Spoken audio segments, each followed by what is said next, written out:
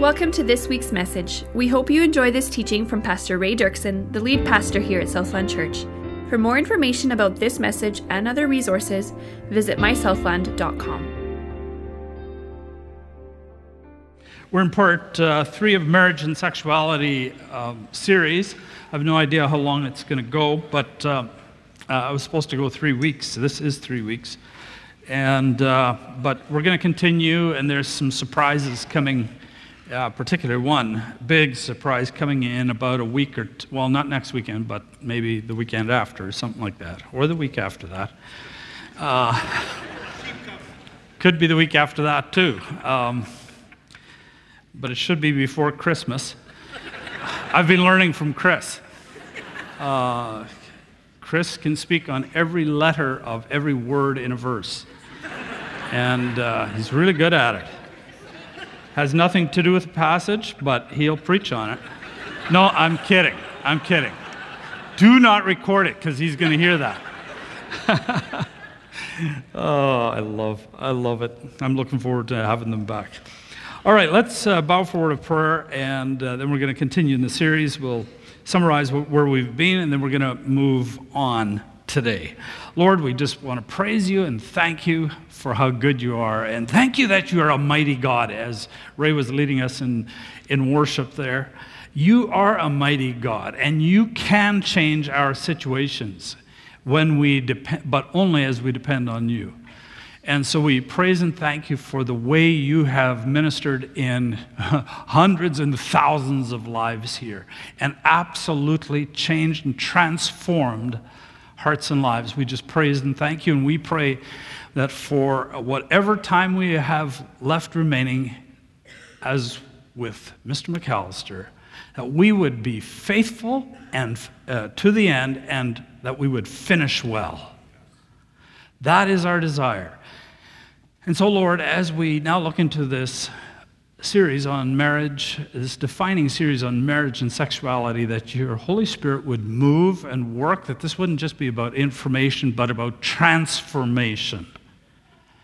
And then we'll thank you in Jesus' name. And everybody agreed by saying? Amen. In week number 1, we talked about the institution of marriage. God made someone fit for a man, which was a? God marked it with a memorable event, which was a? God protected marriage with a? Covenant. Marriage is a covenant between a man and woman. Marriage is a covenant before community, we found, and marriage is a covenant witnessed and overseen by God to protect other innocents like spouses and children, and to hold the marriage together until the glue of mature love sets and cements the relationship. That was in week number 1. And by the way, if you haven't heard either of the two, we're building in this series. You will want to know this, because we can't just say to our culture, no, no, no, no, no, without saying what it should be. We have to build a robust theology and understanding of what marriage and sexuality actually are. And we have to present something that is a better alternative than what the world is and the culture is suggesting. In week number 2, so I suggest you go back and listen carefully and interact with the 2 previous messages if you haven't heard them already. Week number 2, last week, we talked about the mystery of marriage unveiled. Two P's in it. The first one was the pattern for marriage. We're to give ourselves up the way Christ did. And we've discovered that it's impossible to do that. And so we found out that in that same passage in Ephesians 5, not only did we have the pattern for marriage, but we had the power for marriage. And that's through the filling of the Holy Spirit. And we talked through that whole thing. And through the filling of the Holy Spirit, we experienced God's supernatural love through the Spirit, and we experienced God's supernatural joy through the Spirit. And when we experience supernatural love and supernatural joy, we can actually do what God is asking us to do. Amen? Which transforms marriage. Today we're going to be talking about the safeguard for marriage. It's a motivation, but it's a safeguard for marriage, and it's absolutely critical, and believe it or not, you find it in Ephesians chapter 5, verse 21. It's hidden there like a hidden nugget, a gem. It says, back to 5 verse 21, which we talked about in the last week, submitting to one another, what? Out of reverence for Christ. Now, isn't that fascinating? In a passage where it's talking about marriage and submitting to each other and giving up for the other, right in the middle of it, you have this nugget that says, out of reverence for Christ. That's what many modern translations say, but literally Paul says we should do it out of, and the actual words are, fear of Christ. That's interesting. Many other places in the Bible, the same idea is stated as fear of the Lord. The word reverence is too weak to convey what Paul is really talking about here, but the word fear is also misleading, because to English readers like us, it can convey the idea of fright and dread, and he's not talking about that either. So before we link this fear of Christ, or reverence for Christ, fear of the Lord, to marriage and sexuality, which we will do towards the end of the message, we have to go back and set the plate for this. We have to take a look at the broader perspective on this, see the bigger picture in this. What does the fear of Christ or the fear of the Lord mean? And once we really grasp that, then we can apply it properly in the context of marriage and sexuality. Now, let's begin by looking at what the fear of the Lord is. In the Old Testament, King David said in Psalm 36, verse 9, "For you, God, are the fountain of" what? Life. You'd think he was talking about love, wouldn't you? Go ahead, say yes. That's the right answer. You'd think he was talking about love. But Solomon said this in Proverbs 14. He said, "The fear of the Lord is the fountain of life." Jesus said in John 10:10, he said, "I've come that they might have" what? And have it abundantly or to the full. Now, isn't that interesting? Whenever you think of that verse, do you think about the fear of the Lord? That's about the last thing we would think about. And yet, the scriptures tell us fear of the Lord is a fountain of life. We seldom think of it that way, as being life-giving, but it is. God came up with this idea. By the way, this isn't some idea that I came up with, or any preacher or theologian came up with, or philosopher. This is God's idea. He instituted, he thought it was a great, great idea to have such a thing as fear of the Lord, and the scripture is full of talking about the fear of the Lord. And you and I need the fear of the Lord to have life to the full and have and enjoy a great reward. But I'm jumping ahead of myself. In the New Testament, Peter exhorts us as follows. He said, "Conduct yourselves with" what? Fear. In fact, it says in Acts, and I don't have it in the notes here, I have to take so much out, but in Acts it says that the New Testament, the early church, it talks about fear a lot through the book of Acts, and we'll see a couple of instances, but it says the church walked in the fear of the Lord. Is that amazing?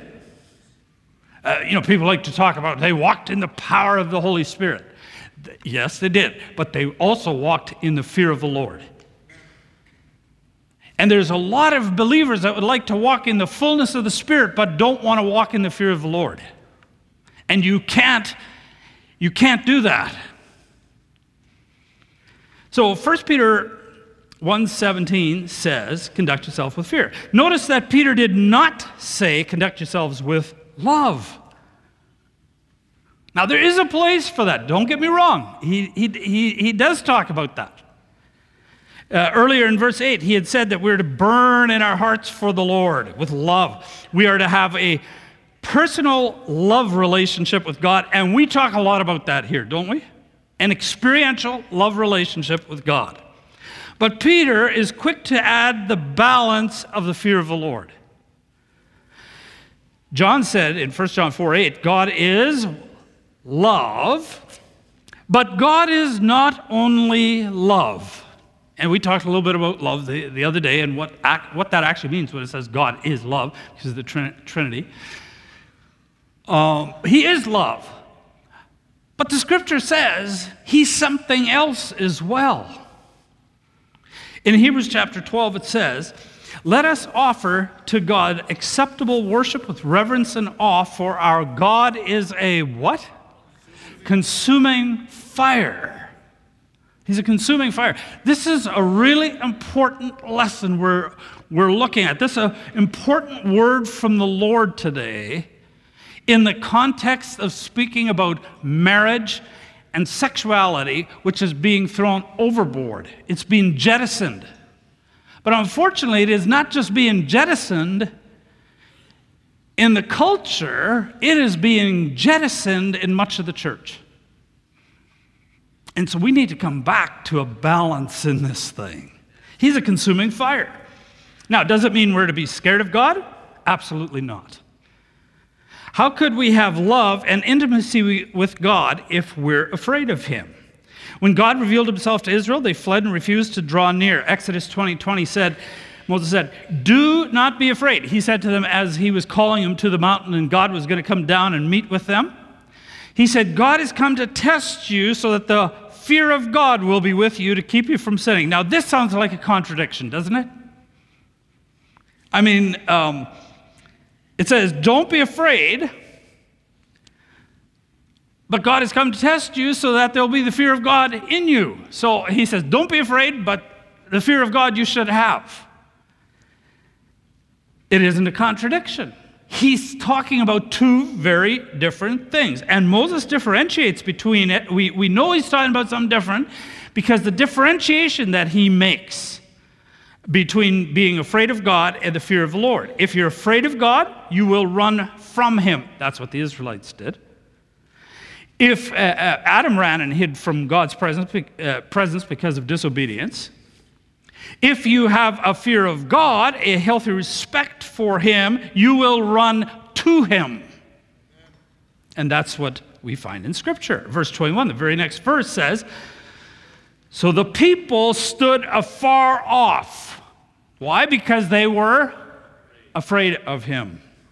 But Moses drew near the thick darkness where God was because he had a fear of the Lord. Because God said, "Move to me," and he had a fear of the Lord and he moved to him. The people were afraid. They drew back. Moses feared God. He drew near. Let me illustrate it this way for me. And years ago I used this illustration, but I'm going to use it again because for me it really helps me. Airplanes and me. I am not afraid of airplanes. I love them. If I was afraid of them, I wouldn't fly them. Would I? No.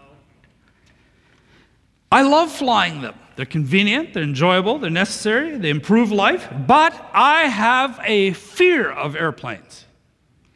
I'm not afraid of them, but I have a fear of them. I have a healthy respect for them, and the laws of flight, I obey them carefully. I don't miss my pre-flight checks. And I'm constantly monitoring as I'm flying. And I'm careful not to go outside the design parameters of the way that aircraft is made. And it's got caution colors and things like that. And I'm careful not to do that. You know why? Because I have a healthy respect and fear of airplanes. But I'm not afraid of them. You see the difference? I'm afraid of breaking the laws. Same with God. We shouldn't be afraid of God, but we should be afraid of breaking his laws and the consequences. We need a healthy respect, awe, and fear of God. He is not our big brother. He is not just our big buddy. And I hate it when people talk like that on such familiar tones. There is a sense in which he is our friend, but I don't even have time to go into that. I wish I did. But he said, "You're my friends if you do what I say." Not just anybody's his friend. "You are my friends if you do what I say." That's in the Gospel of John, Jesus said that. He is not the big guy upstairs. I shudder when I hear people talk like that. Whether it's non-believers, and I particularly shudder when I hear believers talk like that. He is not the big guy up there. He is God Almighty, creator of the universe. Amen. And he made you and I, and he calls us to worship him and to submit to him and to obey his laws.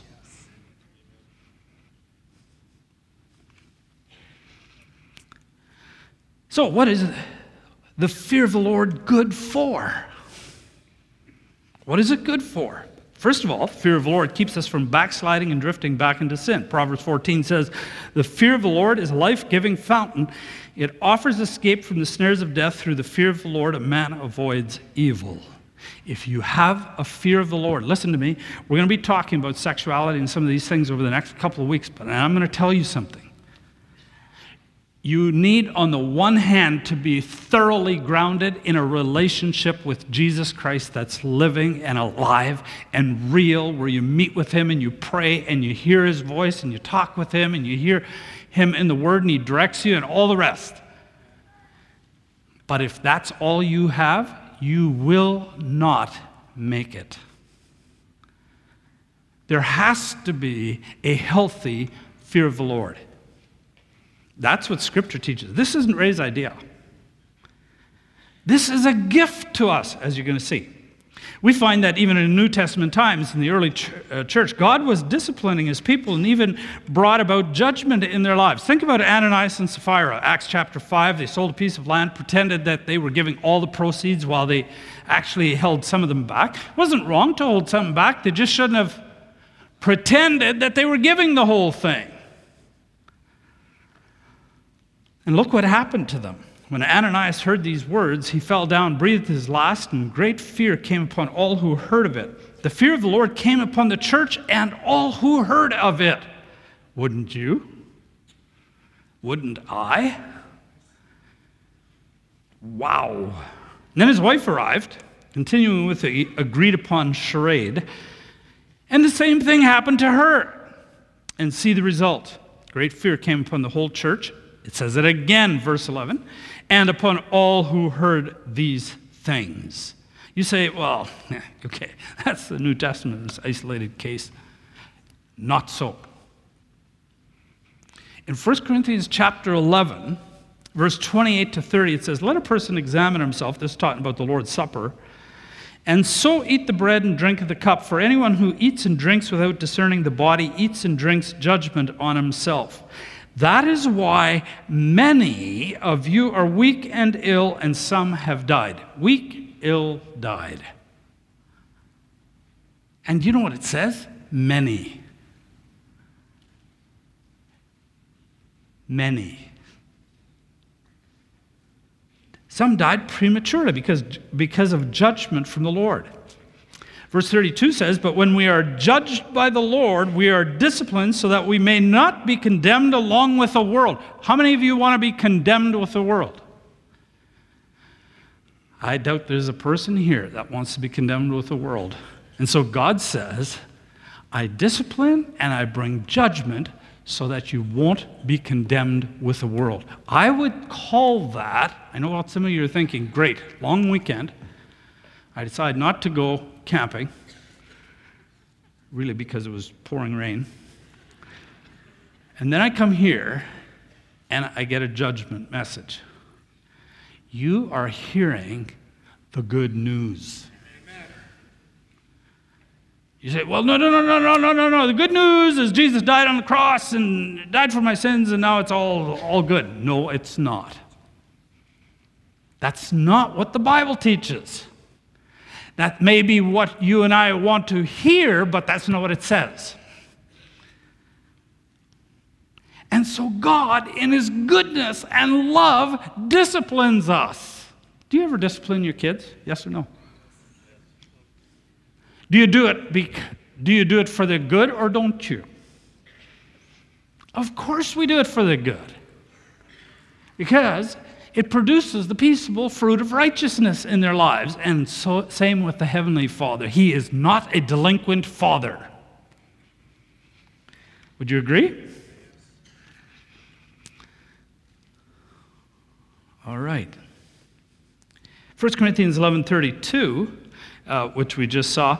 Job is but let me make something really clear, because you might be thinking of somebody right away and say, well, they're going through a tough time, they're dying or whatever, so that must mean Mr. McAllister had a real problem. No, that's not at all what it means.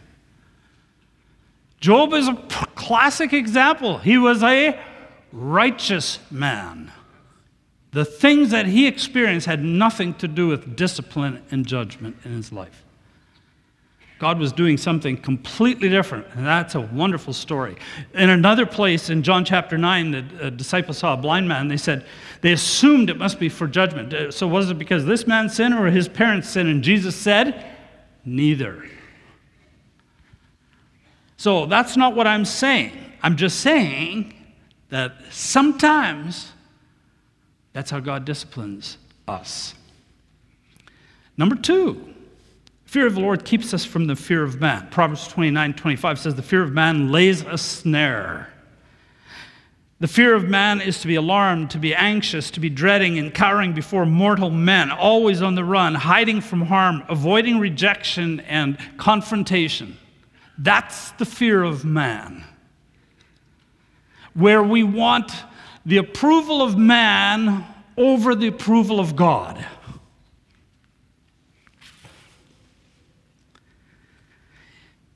If you fear God, you will serve him. If you fear man, you will serve man. You choose. Whoever you fear is who you will serve. Does that make sense? There's a story in the book of Exodus of the midwives. Fantastic story. Just one little tiny story about them, and they're gone. But what heroes of the faith. We don't know their names. In Exodus 1, in Egypt, the Israelites enslaved in Egypt.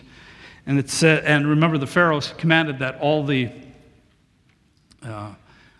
babies were to be killed, the baby boys. But the midwives, what? They've been given a command by Pharaoh. And yet it says of the midwives, they feared God and did not do as the king of Egypt commanded them, but let the male children live. So God dealt well with the midwives. The people multiplied and grew very strong. And because the midwives feared God, he gave them families. We need to learn to fear God over our spouses, over our friends, over our colleagues, over our partners, and over those that oppose us and hate us in the culture.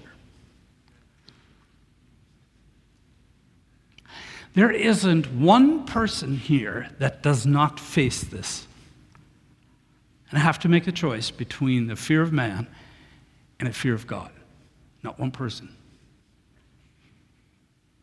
And the question is, who are we living for?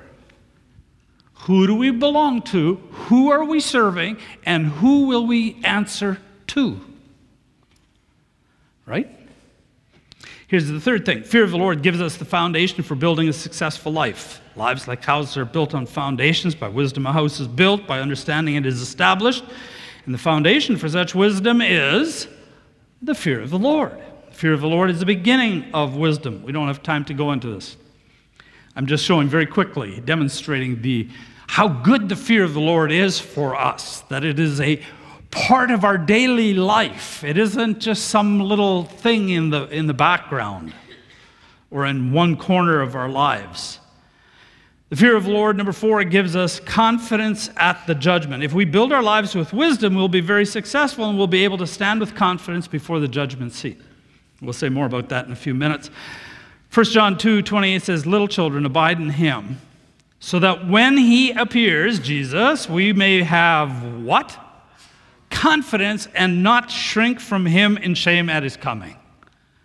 Aren't you glad that God cares enough about how you score in the end that he's given you the pre-test now?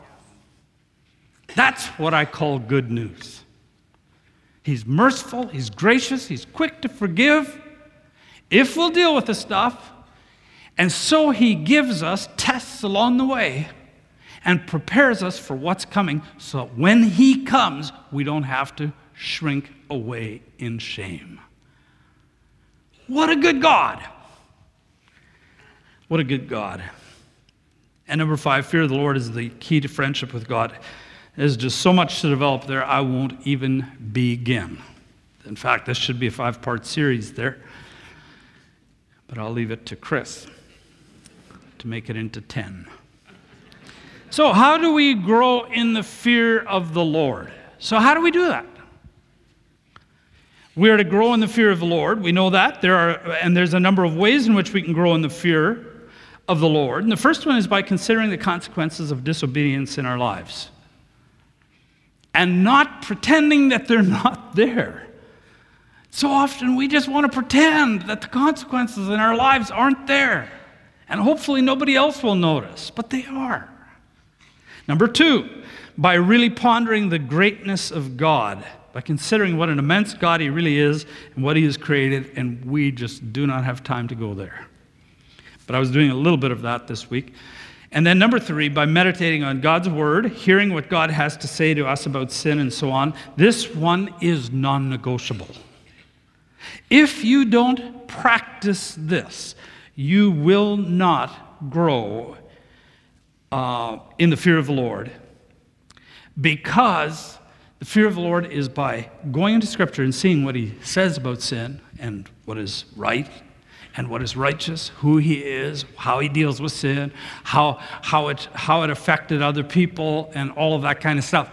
If you are not in the Word, you will not grow in the fear of the Lord. That's the bottom baseline. And then you're setting yourself up for huge disappointment and failure. But there's 2 that I want to touch on that I felt I would highlight in this particular message. The first one is by watching for discipline in your life. Discipline is not only taught in the Old Testament, but also in the New Testament. In Hebrews chapter 12, it says, "Have you forgotten the exhortation that addresses you as sons? My son, do not regard lightly the discipline of the Lord, nor be weary when reproved by him, for the Lord disciplines the one he loves and chastises every son whom he receives." Did you read that? God disciplines every single child of his. Period. Me, my wife, my children, my grandchildren that know the Lord, who are old enough for that, and you. All of us. That's what he does, because he's a good father. It is for discipline that you have to endure. God is treating you as sons. For what son is there whom the father does not discipline? If you are left without discipline in which all have participated, then you are illegitimate children and not sons. Then he says, if you have never experienced discipline from the Lord, then you actually are not one of his. That's what he's saying. Because you see, Jesus is happy to receive us the way we are. Is it true? He takes us the way we are. We used to sing a song when I was growing up, "Come just as you are," right? Some of you are old enough to remember that. Come just as you are. Does Jesus take us the way we are? And the answer is yes. I don't care how sordid or bad your background, Jesus accepts you like that. But once he receives you like that, he loves you so much that he's not going to leave you like that. And he's not going to leave me like that. I'm so glad that he didn't leave me like that, because I was a fornicator, I was a liar, I was a cheat. We'll talk about a little bit of that a little bit later in the series. Maybe Jesus comes before that and I don't have to tell. That's why I keep adding messages.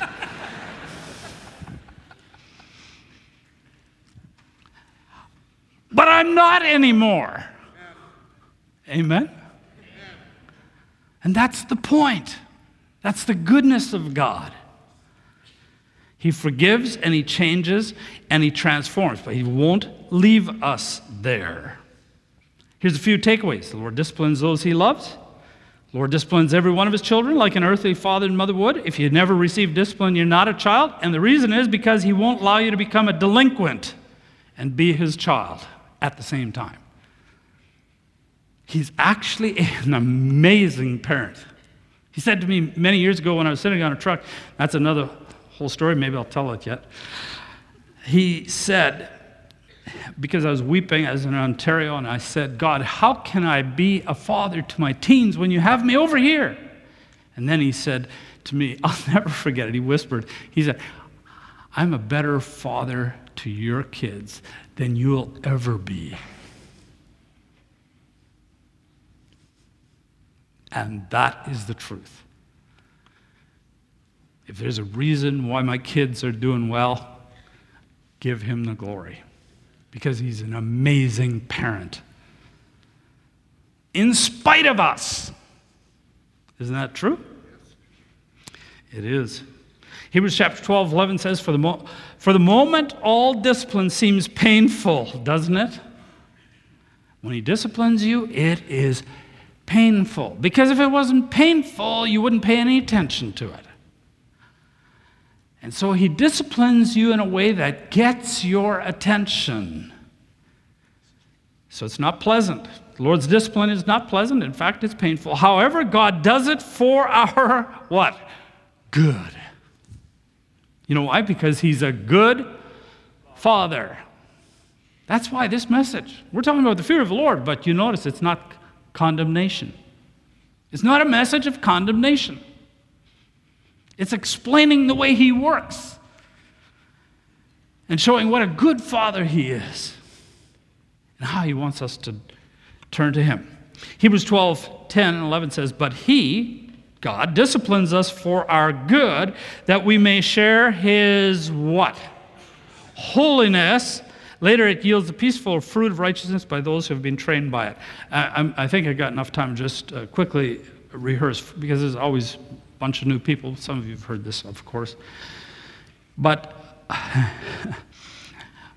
I can't talk to you about discipline without, on a tough topic like this, I can't talk about it without talking about myself. Because you need to see that this is for everybody.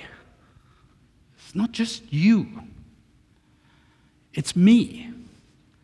And when I was pastoring, when I planted the church in Woodstock, and we were there for 8 years, and we did it with good intentions, fear of the Lord in our heart, obviously not enough, as you'll come to see, willing to give up a career, willing to go with no money, no support, nothing. Good heart in it. And we started this church, and we were pastoring it, and then came trouble. Somebody in the church really became very divisive, and he was an elder. He was very divisive in the church, started a separate Bible study, and took my new believers and drew them into his Bible study and ran it at the exact same time we were running ours. Unconscionable. When we tried to deal with it by going over there gently to deal with it with the other elders, they yelled and screamed at us, he and his wife, literally.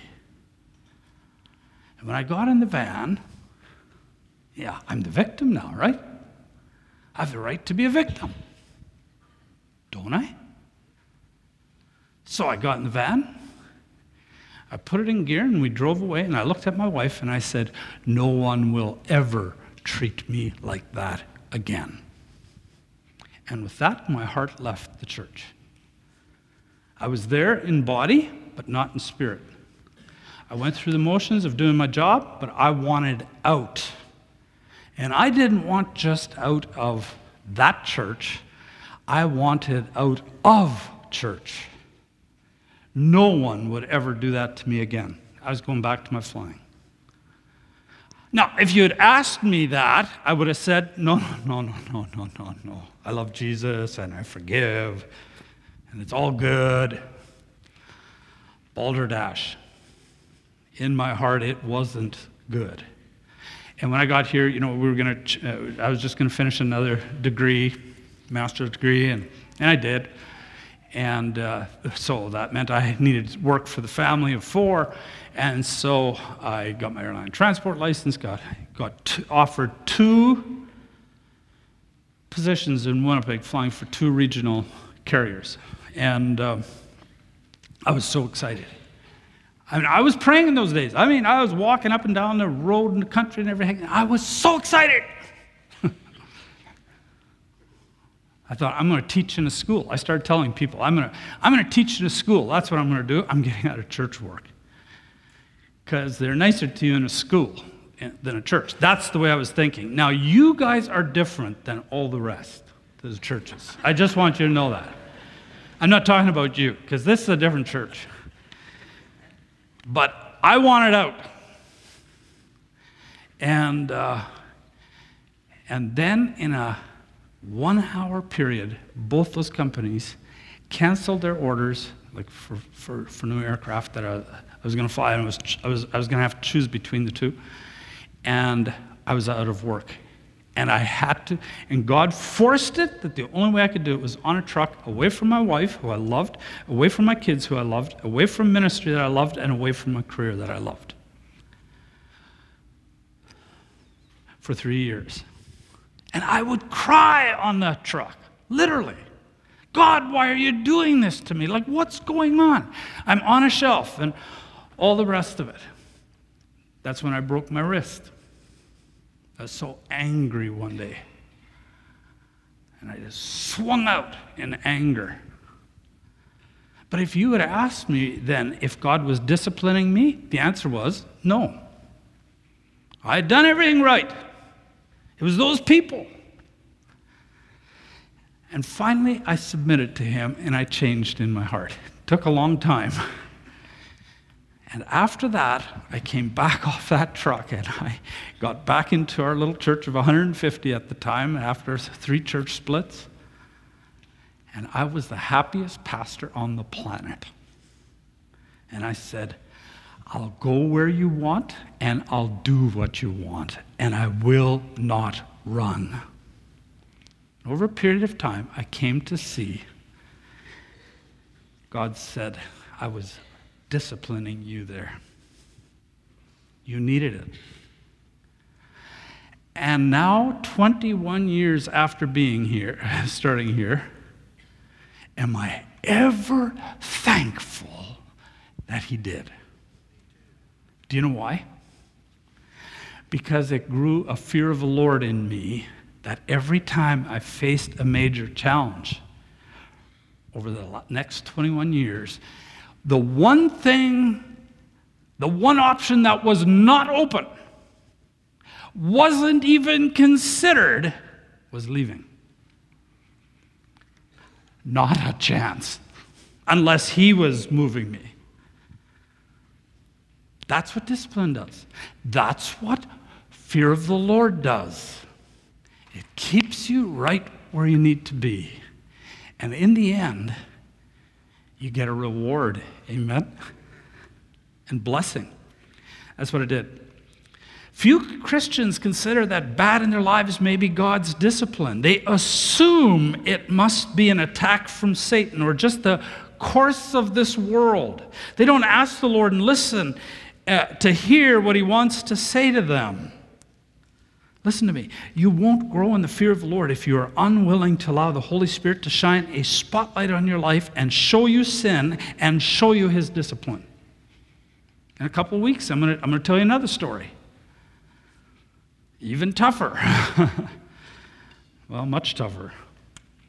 You must be able to hear the Spirit's commendations, his rebukes and warnings. Jesus warned and rebuked and exhorted the New Testament churches of Asia. That's what we have in the book of Revelation in chapters 2 to 3. The 7 churches of Asia. He was warning them and he was rebuking them. And then, we even read a portion where he said, I'm going to, in one place he says, I'm going to remove your lampstand. Another place he said, I'm going to kill your children, the offspring, spiritual offspring, and so on and so forth. And he expected them to hear his voice in this. He said in Revelation 2:29, "He who has an ear, let him hear what the Spirit says to the churches." Many churches and believers are completely oblivious to the fact that Jesus is warning them, and it's because they don't even hear him. They don't hear him. Here's the fifth way. By meditating on his goodness and severity. In Romans 11, verse 22, it says, "Therefore consider the goodness and severity of God on those who fell," severity, "but toward you goodness, if you continue in his goodness, otherwise you also will be cut off." When we consider God's goodness, we're meditating on his loving kindness, his mercy, his grace, and patience with us. But what does Paul mean when he says that we should also consider the severity of God? And the context, and we see it in the context where it says fell and will be cut off, shows that he's speaking about judgment. We read earlier that our God is a consuming fire, and John says that unbelievers will answer at the great white throne judgment. We know that from Revelation chapter 20. It says, "I saw a great white throne and him who was seated on it." You know what? We seldom think about judgment, do we? If you're a non-believer, if you're not a Christ follower, there is a judgment coming. I don't say that to condemn you. I say that to warn you. It'd be like if you're on a raft and there's rapids ahead. 100 feet, not rapids, a waterfall. 100 feet, straight down. And I yell from shore, "There's a cliff and a waterfall just ahead of you. You better get out." That's what Jesus does. Is that condemnation? No. He said, "I didn't come to condemn the world, but to save the world." But he does it by warning. Now, we rape the language and we redefine words like love and condemnation, and then we accuse God and the church of being condemning. He's not. He's warning us. He said, "Why will you die in your sins?" Why? And there is a great white throne judgment coming. And it says that in that passage. I'm going to continue, though, for sake of time. Now think about it. When Paul wrote in Romans that they were to consider the goodness and severity of God, he wasn't writing to the pagans, the non-believers, but to the Christians at the Church of Rome. When he said, "Consider the goodness and severity of God," he was talking to believers like you and me. That's who he was talking about. He told them to consider and meditate on God's severity or judgment because believers too will be judged by God's consuming fire. It says in 1 Corinthians 3, "If anyone builds on the foundation with gold, silver, precious stones," those are good. They don't burn in the fire. Would you agree? But there's three coming up. "Wood, hay, straw. Each one's work will become manifest, for the day will disclose it, because it will be revealed by" what? "And the fire will test what sort of work each one has done. If the work that anyone has built on the foundation survives, he'll receive a" what? Reward. That's what God wants for us. "If anyone's work is burned up, he will suffer loss, though he himself will be saved, but only as through fire." So don't be fooled. Just because you haven't experienced judgment or consequences for your sin yet doesn't mean it's not coming. Judgment delayed is not judgment denied. There's so much at stake, and so God says, "Therefore, my beloved, work out your salvation with fear and trembling." So let's now wrap this up and talk about this fear of the Lord in the context just for a few moments of marriage and sexuality, because that's what the series is about. So we come right back to where we started, submitting to one another out of reverence for Christ or fear of Christ. When God created Adam and Eve, he instructed them to be fruitful, multiply, and fill the earth. But this command didn't take place after sin entered the world. It happened before. God didn't simply want a world full of human beings. He wanted a world full of godly beings. And so he says that he designed marriage in such a way that this could happen. He says, Malachi, has not the Lord made them one? In flesh and spirit they are his. And why one? Because he was seeking what? Godly offspring.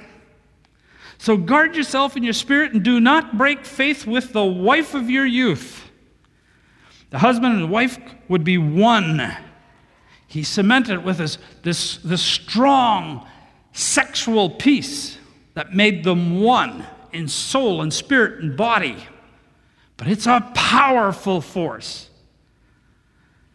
And he gave them sexuality to promote this deep oneness. However, sex, like fire and water, is very powerful. Is water powerful? Is fire powerful? If they're channeled properly, they're amazing. If you channel fire, you can get to the moon. If you don't channel and contain it, it burns up Fort McMurray and is very destructive. If you channel water, you can have electricity. If you're not able to control it, it will flood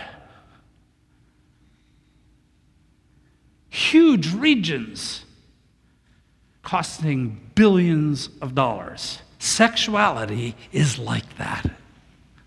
It's powerful. It's meant to make that relationship one, because that's how you get stability and lay a foundation upon which you can raise a godly offspring. That's how you can have emotional stability. It's how you can have spiritual stability, physical safety, and provision. And so God makes this very powerful force and says, keep it within bounds, and you're going to be able to have a wonderful, blessed life, and you're going to be able to produce godly offspring for me.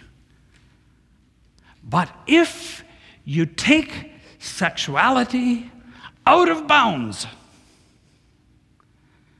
it is super destructive when it's not channeled properly, and leaves huge swaths of misery in its wake, as we're seeing throughout our culture.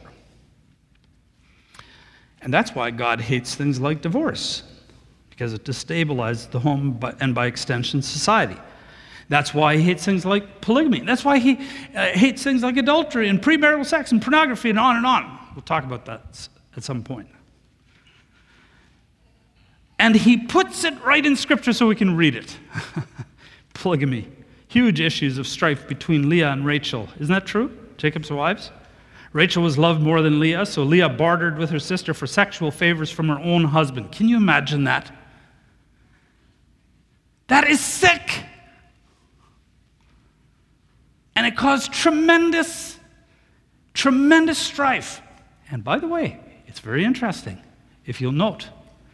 Rachel only had 2 sons, Joseph and Benjamin.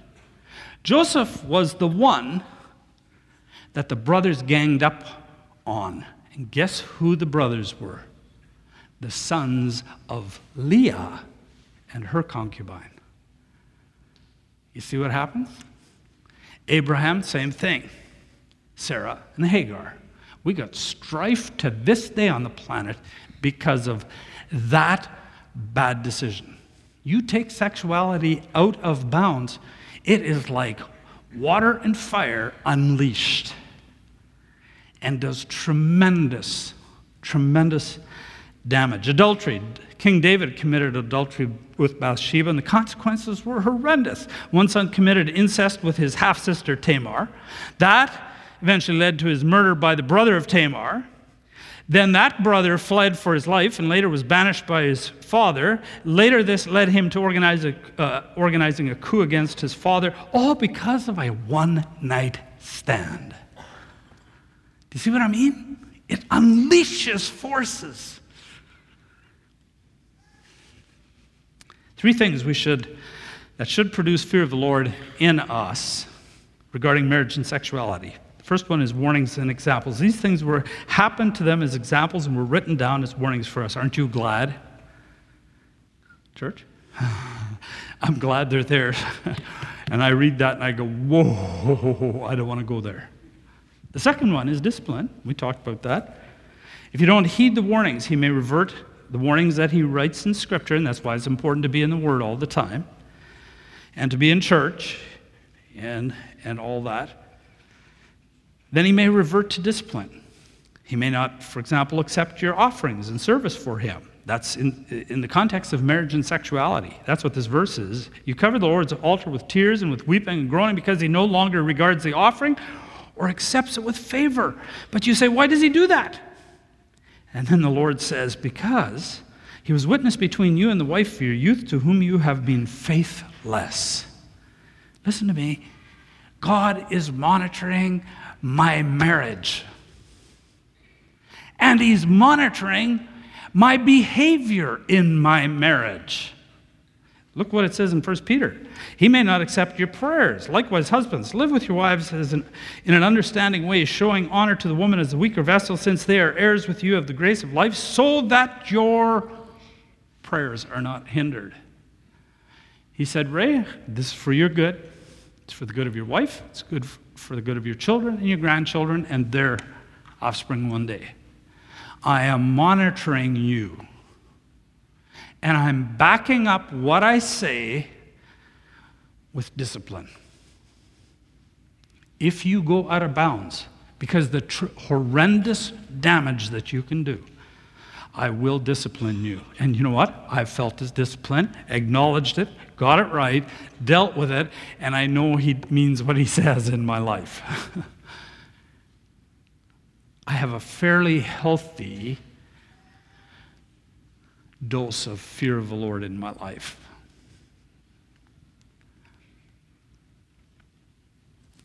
It's very important. Third, by judgment. When discipline doesn't work, then God may revert to judgment. Here, not just in the future, but here. Revelation says, I gave her, Jezebel, time to repent, but she refuses. This is in the context of where he's writing to the churches. She refuses to repent of her sexual immorality. Behold, I will throw her on a sick bed, that's discipline, and those who commit adultery with her, and I will throw her into great tribulation unless they repent of her works. And I will strike her children dead. Why? Because it will make an example for others so that they will fear. Do you see why God says that the fear of the Lord is the fountain of life? Church? Do you see why he says it's the fountain of life?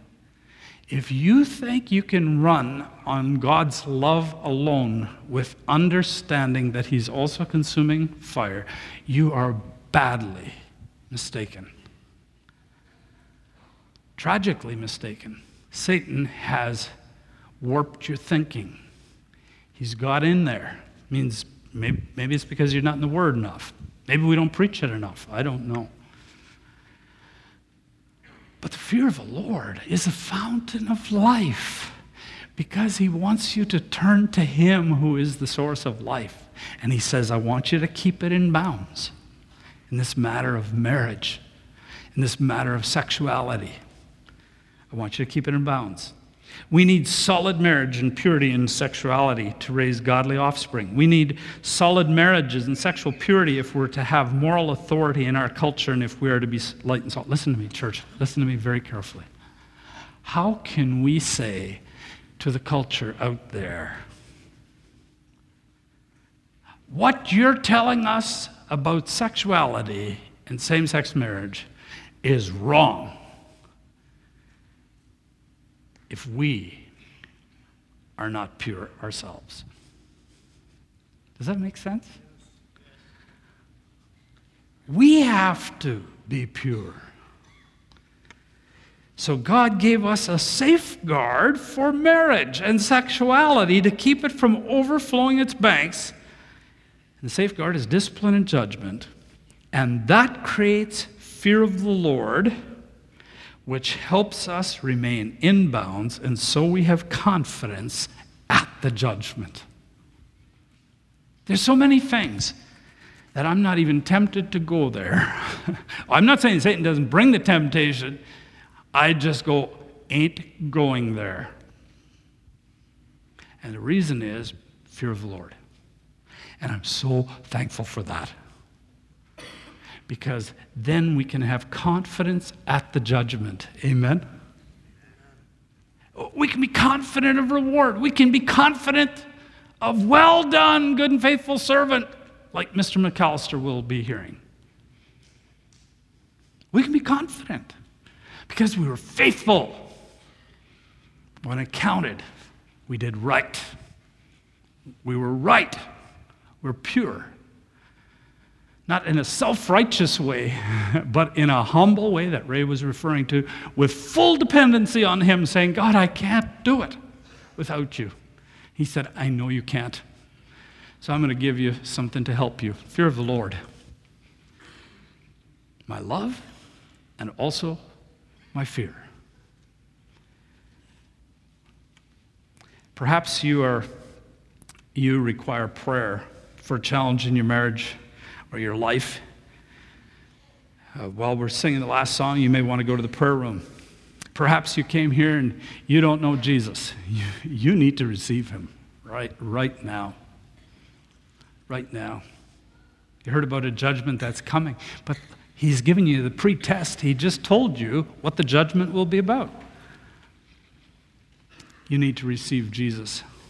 Church, why don't you follow me in a prayer if you want to receive him and you want to stand before him righteous with confidence. You need his righteousness because your righteousness isn't good enough, just like mine isn't. But Jesus died on the cross for your sins. So let's pray this prayer right now.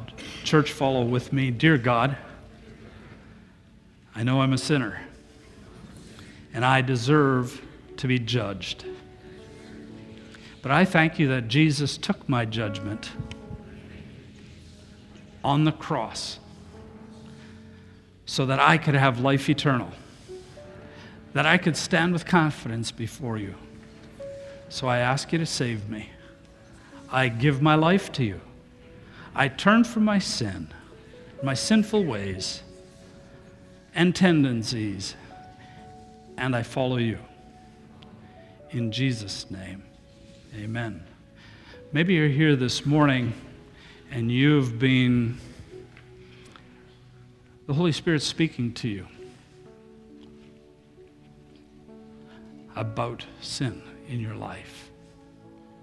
Don't let it come to discipline and judgment and all of that. He loves you, and he wants you to come back to him. I'm going to pray for you right now. And as I do, just put your hands out like this and pray along with me if God is speaking to you. Dear God, I realize that I've been playing at this thing. I've been emphasizing the love of God, not realizing there's a holy, righteous, consuming fire God as well, who will hold me accountable for my actions and my lack of love in my marriage and in my family. And Lord, I've also been sinning to you in this matter of sexuality, and I've been going out of bounds.